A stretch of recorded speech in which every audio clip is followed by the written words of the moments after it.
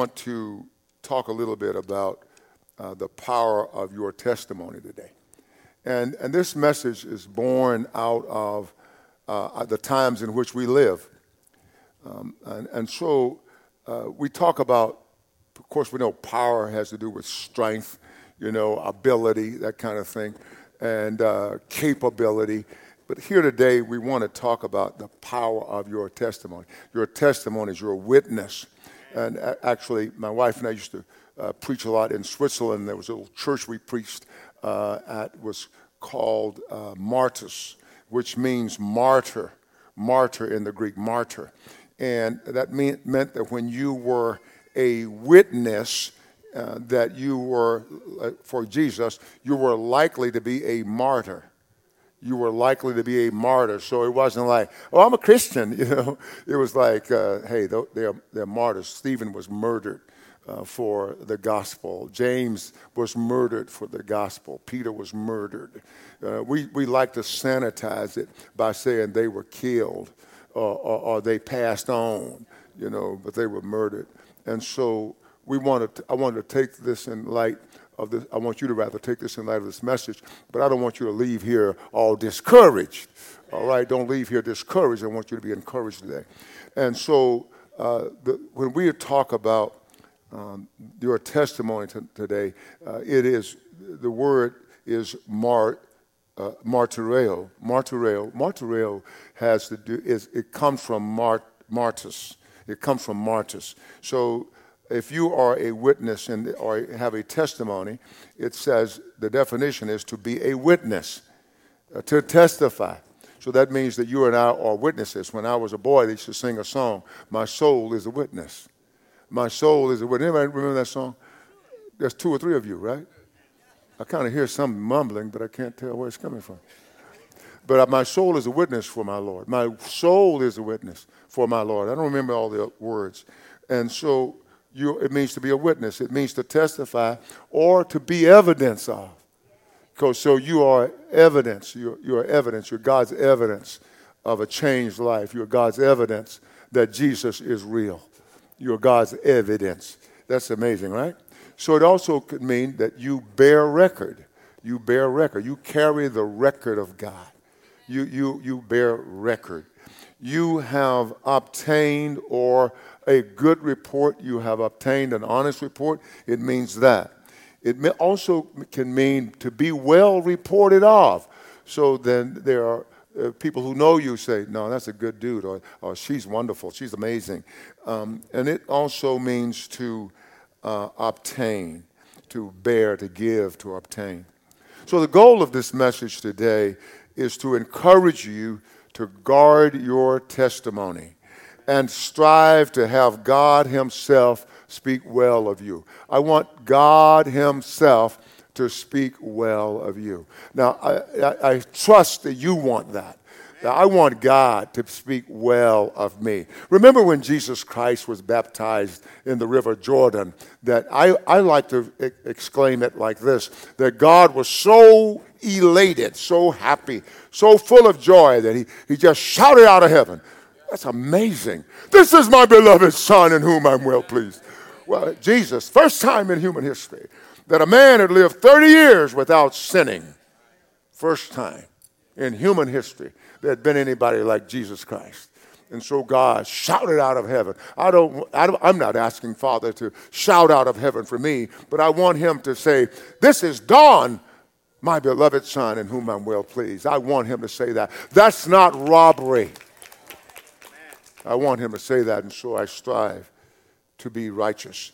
This is what so we want to strive to have God to speak well of us. It is also important that others speak well of you, thus recognizing that Christ is in you. Now that's different than the Old Testament saints. Christ is now in you. And we seem to have less capacity for God than those who had God around them, outside them, than we who have God within us. We act like we are incapacitated sometimes. And I hope you don't think I'm fussing at you, because I'm not screaming. I may be loud, but I'm not screaming. So the thing here is, God, you have God within. Now, why am I saying that? You're going to get there in a minute. So with God within, the Bible says to us very clearly, if anyone is in Christ, he or she is a new creation, a new type of humanity is what it's saying. Old things have passed away. Not they crawled away and I'm doing the best I can with what I've got. You are a new creation, a humanity that the Bible says very clearly has been created in Christ Jesus. Where is the point of your creation? It's not a garden, a perfect garden, yes, but it's not even a garden. It's not of the earth. It's of eternity. You were created in Christ Jesus. And Paul tells us very, very clearly that it's for good works. And he says to us that which God prepared beforehand, that you should, not possibly could, you should walk in them. Are you still with me? Come on, we are an amazing people, a peculiar people. There has never been a people group like us. And then sometimes we celebrate our natural people group status, and we're all crazy about that stuff. It's all rotten. All of our roots are rotten. They're steeped in sin. Are you still with me? And so today, many scholars are questioning the morality of the church. And I think this is why I was moved by the Holy Spirit to talk about it. They question the morality of the church. Now, you know, if you've known me for a little while, I love everybody. I don't know anybody I don't love. There are some people I don't like their ways, but I love everybody. And so when I make a statement like this, I love the intellectual and I love the non-intellectual. I love the academics and I love those that don't even know what academics mean. I love them all. But so when I say something like many scholars are questioning the morality of the church, don't become defensive as a believer, whether you have a fifth grade education, or a 10th grade education, or a PhD. Don't become defensive. And, well, what do they got to say? Well, they have some good things to say. And I've always been the kind of person who could recognize that this scholar has something to say. They have something worth listening to. And there are people like that. So they are questioning the morality of the church. Well, why, should they do that? Or why should they do that? I offer to you they have seen some behavior that is not in accord with godliness. Are y'all still with me? Amen. Some feel that the church has lost its moral compass. You know what that means? It means that the church is going in directions that are not true north, or they are not toward God. We have to be wise in this. All right? All right? Now, you know, when I used to preach like this, of course, I was a lot more a lot louder than I am now. And I would have to stop and apologize by saying, I'm not angry, I'm just passionate. I told you all that story one time, and somebody I'm very close to, and she and I were talking one time, and she got a little loud, and I said to this particular person, you're angry.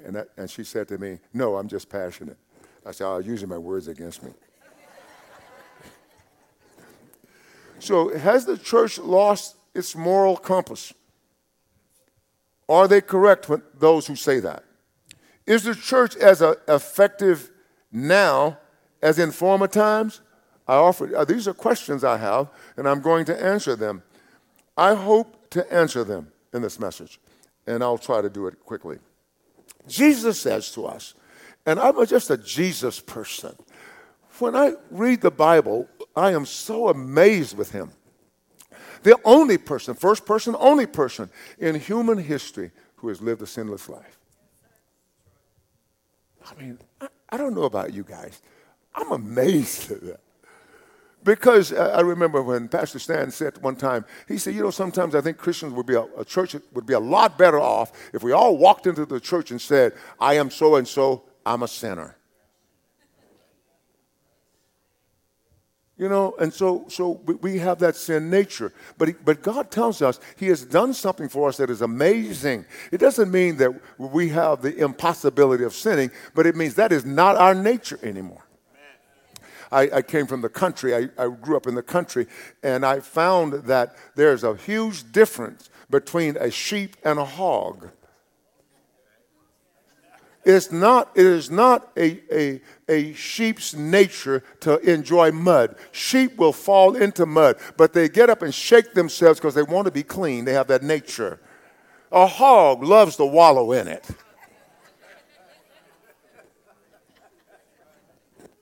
So let's say the difference. So you say, well, everybody's saying no, but maybe not like you.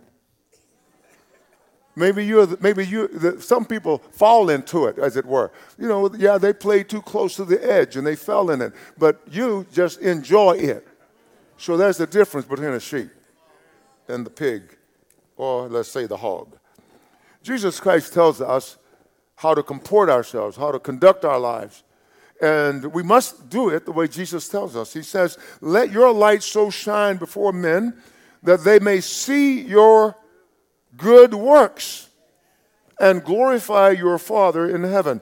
Your good works are your testimony and witness among people. So it's not just some isolated, good works. Oh, I did this, I did that. It doesn't nullify bad behavior. Amen. And so we have to be aware that God wants more from us. The Lord Jesus is our testimony. So who is he in us and who is he to us? Now let's go to the Old Covenant and look at 1 Samuel chapter 18. And we'll find this amazing character in the Bible called David. I heard a lot about David growing up. My dad loved to preach using David as an example. He loved the character of David, our dad. I'm always taking ownership of everything. And so in 1 Samuel 18:5, it says, so David went out wherever Saul sent him. And I think that's very important to know, that David went out wherever Saul sent him. Now let's give you a little background quickly on David. David was a teenager who had gone to the battle to take some food to his brothers, his older brothers, and to Saul. Jesse, his dad, had told him to go there and do that. And so when he got down there, there was a big giant called Goliath. And Goliath of the Philistines from Gath. Goliath was there threatening the armies of the Philistines, the armies of Israel, telling them, come out, send me somebody who will fight me. Send me a man, send me a man. And so David's listening, and all the mighty men, Saul's mighty men, are afraid to go fight this man because everybody who has gone up against Goliath lost. And so David, this teenager, said, I'll fight him. And what you do is you think that's just a crazy teenager. If you're in the battle, that's so crazy. So David, of course, went out, fought him, and defeated him with a sling. That's very important. And so when we say, so David went wherever Saul, so Saul conscripted him or drafted him into his army. And he says, so David went out wherever Saul sent him. You and I should go wherever God sends us. So wherever the Holy Spirit sends us and then thus leads us, we should go. But listen, and behaved himself and behaved wisely. And what did he do? Behaved wisely. So as Christians in this crazy, chaotic time, we must go wherever the Holy Spirit is sending us, but we must behave wisely. You don't go out, well, God sent me. No, he didn't send you to act crazy. He doesn't send you there to make a bigger mess. He sent you so you would act wisely, comport yourself, conduct yourself wisely. Hallelujah, somebody. Hallelujah. And Saul set him over the men of war, a young boy, teenager. Saul set him over the men of war, and he was accepted. Why? Because of his testimony. No matter what the mighty man did, David killed the giant. Well, you don't know about Dodo and this one. No, it doesn't matter whether he killed 300 people. It doesn't matter whether he killed a lion in a pit on a snowy day. It doesn't matter if he was holding the bean field. David killed a giant, and all of y'all were scared of the giant. Your testimony will distinguish you. Your testimony will distinguish you. Have you ever seen people who say to you, and I know some of you have had this testimony, that somebody says, there's something different about you. If they've never said that to you in your Christian life, just take inventory. Don't go to the bar. Take inventory. Are you still with me? Okay, and he was accepted in the sight of all the people and also in the sight of Saul's servants. They all loved David. Now, it had happened as they were coming home when David was returning from the slaughter of the Philistines. So David was fighting the arch enemies of Israel. He had come home from fighting, it says the slaughter. They whipped him. They tore him up. Now don't get all excited that you can now go and tear somebody up in the name of the Lord. Okay, this is giving you some understanding.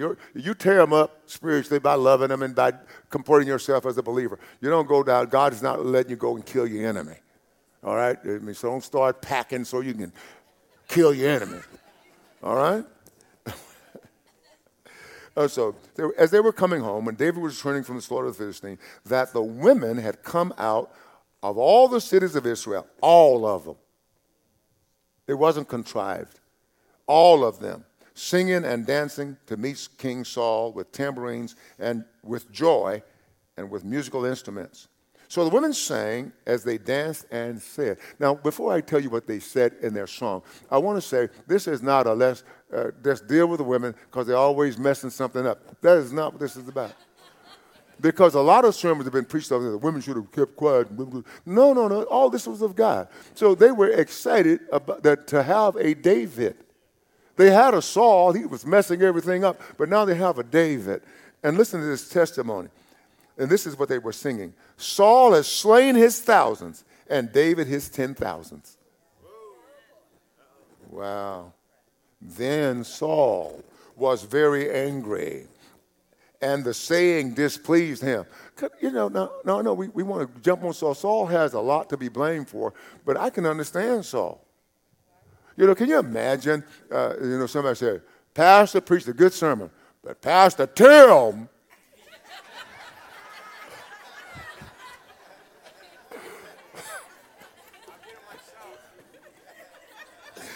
I mean, that would be challenging. But you get the picture. And so you can see why it displeased Saul. So Saul is displeased, and he said, they have ascribed to David 10,000s, and to me they have ascribed only thousands. It was true. It was true as far as in effect. Now, what more can he have but the kingdom? So Saul eyed David from that day forward. He eyed him. I remember when I was a kid, we talked about these kinds of things. You can't just eye people, doing that. So that means he was watching David. He had a jealousy in his heart. But David had a great testimony. I remember when I was a boy, we used to sing this song because I'm thinking about Jesus now, and the song would say, Jesus, I'll never forget what you have done for me. You remember that song, anybody? Jesus, I'll never forget how you set me free. Jesus, I will never forget how you brought me out. Jesus, I'll never forget. No, never. And I'm sure that this is David's testimony because he brought him from under the hand of Saul. Now let's look at 1 Samuel 21 and we'll understand this further. Because not only were they singing this testimony in Israel, they were singing it outside Israel. It's one thing for us to sing our Zion song. Oh, Jesus, I'll never forget what you've done for me. Jesus, I'll never forget how you set me free. Jesus, I'll never forget how you brought me out. Jesus, I'll never forget, no, never. But when the world starts singing that, wow. When the world starts singing that, that's another matter. Now we are singing the world songs, but do they sing ours? Now listen, you're going to hear something in just a second here. Look, verse 10, 1 Samuel 21:10. Then David arose and fled that day from before Saul and went to Achish, the king of Gath. Now this is what David did. David was running because he had no safe place in Israel. He had gotten the showbread from the priest, and old Doeg was down there, an Edomite. Was there, and Doeg told Saul, I saw him down there, the high priest gave him the bread, the showbread, and helped David escape from you, blah, blah, blah. And then they went down, and Saul went down and told old Doeg to kill them all, and he killed them. Killed all the priests for helping David. Now here, so David is running because he has no safe place in Israel. It would be like saying that the church does not receive my testimony of Jesus. It would be like that. And then some of us cannot speak so freely because the church is so connected to the world, they think the world is more right than the church. That's right. So we can't, when we say things about God, they think that we're meddling. I've been preaching like this for 20 some odd years, but it didn't become controversial until somewhat recently. Are you still with me? Come on, be with me. And so in verse 11 it says, and the servants of Achish said to him, is this not David, the king of the land? They're ascribing kingship to him. Is this not David, the king of the land, the king of the Israelites? Did they not sing to him Did they not sing of him to one another in dances, saying, Saul has slain his thousands and David his 10,000s? The enemy knows their song. The enemy knew their songs. That's amazing to me. Now, we sing the world songs so often, don't we? We like them, some of them. And I remember one, I even dubbed it a hymn. You know, I used to say, man, old hymn, when a man loves a woman. You know, can't keep his mind on nothing else. You know. It's an old hymn. But rather than us singing their songs, why not so live before God that they sing our songs? They are repeating our songs. Our songs are so effective that they have moved the enemy. That's what I'm looking for. And so David took those words to heart when he recognized that the enemy was repeating what was said about him. He feigned or pretended madness so that they wouldn't kill him. The testimony of David was that he was great, but because of the fear of the enemy, he acted contrary to his testimony. When you are out in the world and you're on your job or wherever you are, don't answer me out loud, do you sometimes act contrary to who you really are? I can remember the challenge when I was working in the oil industry. I remember the challenge always working with these big, rough, burly.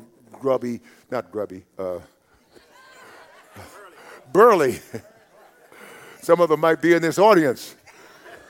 Those burly guys, you know, strong, rough. And sometimes it was threatening. And the Lord told me, be who you are. Amen. I was a little flicker, like a match light. I was almost afraid.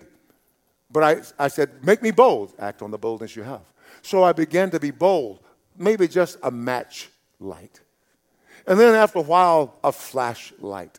And after a while, I think I was a bonfire. Why? Because I had to be true to my testimony. So many of us are not true to our testimony. What kind of testimony do you have? David did not compose this song. The dancing ladies composed it, but it belonged to David. It was David's story. It was his song. It was his testimony. I'm asking you, I'm actually imploring you to have a testimony, have a song that the world sings about you and your exploits. Amen. Later on in the battle that Saul was waging against the Philistines. Then later on, 1 Samuel 29 talks about that when the kings of the Philistines were going against the lords, etc. The Philistines were going against Israel to fight them. David wanted to go down with them because they had given him protection from Saul. It would be a shame to say that there are some cases where we feel safer in the world than in the visible church. It would be a shame. And sometimes the visible church has been so concerned with outward things that they have forgotten the inner things. They have forgotten the things of God. And I want us to never forget. You know the song, Jesus, I'll never forget what you've done for me. Jesus, I'll never forget how you set me free. Have you forgotten? No, let's don't forget. Let's look at 1 Samuel 29. And the lords of the Philistines were saying to Achish, the king of Gath, don't let David go with us to fight. We don't want David fighting our battles with us. Can you imagine, here's the world, and we are fighting the world's battles with the world. You know, we have been sort of taken captive, and we're fighting the world's battles, and they say, we don't want y'all. Maybe there'll come a day when the world gets what it wants, and they'll say, we don't want y'all. then you and I will feel used, won't we? Is this not David, they said, of whom they sang to one another in dances, saying, Saul has slain his thousands and David his 10,000. Then Achish called David and said to him, surely as the Lord lives, you have been, listen, this is an enemy. You have been upright and you're going out and you're coming in with me and in the army is good in my sight. Can you, does the world say to you, you know, so and so, I don't agree with you, but man, you're an upright person. I don't agree with your doctrine. I don't agree with the way you view politics or social issues, but you're a stand-up guy. Has it ever been said? This is amazing. David kept his testimony while in Gath, except for the fact he feigned madness, because in those days it was superstitious to hurt a mad person. So it was, yeah. And so let's look at something else. So David behaved himself so wisely that his enemies spoke well of him. They had nothing of which to speak evil of him. We should have a godly testimony even among those with whom we disagree. We should have a godly testimony even among them and those who disagree with us. We should have a godly testimony. I can tell, just to use myself briefly as an example, I remember in the oil business, rough business, and probably still is, and I remember hearing from people, I didn't hear it myself, that so often rough guys, roughly hewn guys, would say things that I never knew they were saying. I never knew that it had gotten out into our headquarters that I was praying for obstinate people, that I would grab them by the hand when they use foul language and just grab them by the hand and say, I told you I was going to pray for you if you did that. So you took 60 seconds, I'm going to take 60 seconds, and they're jerking, really, sitting on, and I'm praying in the name of Jesus, blah, blah, blah, blah, blah. You know, Lord, I don't know if this is a wayward servant of yours or he's just a backslider. I don't know if he's a backslider. I don't know if he's just wicked. But whatever he is, pray. Yeah, pray about it. I'm not saying you go out. I'm just saying I did that. I'm saying, but I didn't know that there would be a testimony about it. I didn't know that people were talking about it in the high tower. I didn't know. You must live godly every day of your life. Jesus is coming, and come on, you don't want to be lost. Jesus is coming, and you don't want to be lost. There was another song we sang when I was a kid. It said, yes, I don't want to be lost. That was the same one. Yeah, my soul is a witness for my Lord. And then the other one, I don't want to be lost when Jesus comes. Yes, I don't want to be lost when Jesus comes. So I think this is the key, that I don't want to be lost. And then the other one is, my soul is a witness. It's the same song? Oh, yeah. I was taking directions from my director there. Okay, so we must strive to live a life pleasing to our Heavenly Father. So let's talk about, I'm telling you, be careful taking directions. I was on a roll. Yeah. So testimonies of pleasing God. Let's look at testimonies of pleasing God. David did what was right in the eyes of the Lord, and that's what 1 Kings 15:5 says, and had not turned aside from anything that he commanded him all the days of his life, except in the matter of Uriah the Hittite. So what he's saying is, yeah, David did other things. He made other mistakes, but he says, when he went into Bathsheba, his captain's wife impregnated her, then God said, that's it, buddy. So David pleased the Lord. He says, that's it, buddy. The sword will never depart from your house. God judged him. David went before God and repented and repented and repented. And he said, I'm so sorry I did that. Cleanse me, purge me. Forgive my iniquities. I've sinned against you. And David so full-heartedly went before God that God forgave him, but still the sword did not depart from his house. Are you still with me? So David's testimony is, he said that he pleased God in everything except that. In Hebrews chapter 11, verse 5, Hebrews 11, verse 5, by faith Enoch was taken away. This is mind-blowing. So that he did not see death, and was not found because God had taken him. Now listen, for before he was taken, he had this testimony that he pleased God. That scripture drives me. He pleased God. He had a testimony that was pleasing to God. God testified of David, and of Enoch, you please me. And he showed it by taking him to heaven. But then he says in verse 6, but without faith, it is impossible to please him. For he who comes to God must what? Believe he is, and that he is a rewarder of those who diligently seek him. Are you a diligent seeker? Are you a diligent seeker? This is amazing. And so in John chapter 8:29, Jesus tells us in John 8:29, he says, he who sent me is with me. The Father has not left me alone. What? For I always do those things which please him. I do those things that please him. I please God. I live every day pleasing God. I don't live daily pleasing myself. Though you may love your husband, you should not live every day pleasing your husband first. You please God first, then husband. Please wife first. Husband, God first. Nah.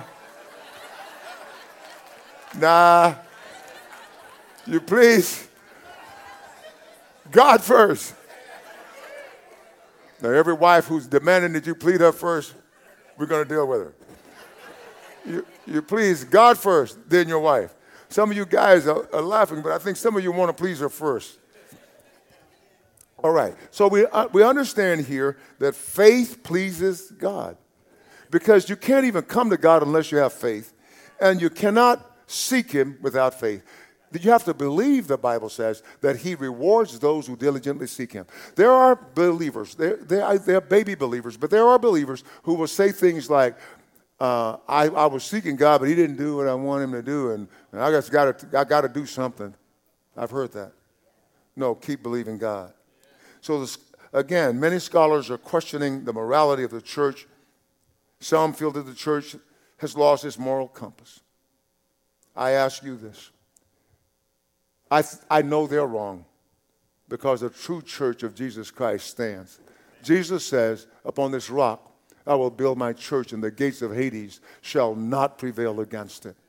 That's the true church. However, have some of us abandoned the work of God's kingdom for worldly pursuits? Have you really? I know you'll say to me right now, you will even probably try to swear. You say, no, I have not. But what kind of testimony do you have among the world? What kind of life have you really lived? Have you lived a life that, okay, I'll do this or that as long as such and such happens, but if it doesn't, I'm going to take matters into my own hand.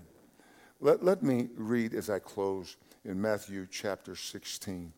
When Jesus came into the region of Caesarea Philippi, he asked his disciples, he asked, who do men say that I, the Son of Man, am? Now listen what they said.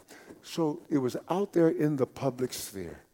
Verse 14. So they said, some say that John the Baptist. They were saying, some say, this is John the Baptist risen from the dead. This man is so powerful. It's John the Baptist. Why? John the Baptist was amazing. He was brave. He defied the king, Herod. He rebuked him for marrying his brother's wife. This shouldn't be. John the Baptist defied the Pharisees, the ruling body, the Sanhedrin. He defied them. When they came out to be a spectator to the baptism, he said, who, you brood of vipers? Can you imagine a preacher doing that today? Brood of vipers! Who warned you to flee from the wrath to come? You bring forth fruit worthy of repentance. Wow. He said, that's John the Baptist. He's so powerful. Then they said, Elijah the Tishbite. I love 1 Kings 17. I got it. Verse 1. Elijah the Tishbite. He goes before Ahab the king. Listen, Ahab was married to Jezebel. She was a bad girl. You know, when Ahab came home one day, was sick, all sick, moping. She said, what's wrong, babe? He said, I want, was it Nahor's vineyard? Yeah. I want his vineyard, Nahor's vineyard. And he said, he won't sell it to me. She said, don't worry about that. You want that vineyard? I'll get it for you. And she killed him. She killed the owner of the vineyard. Said, hey, baby, that's your vineyard. Go take it. You know, and so Elijah the Tishbite, he's talking to this guy. He says, it will not rain except at my word. There will not be dew or moisture on this land except at my word. He told him that.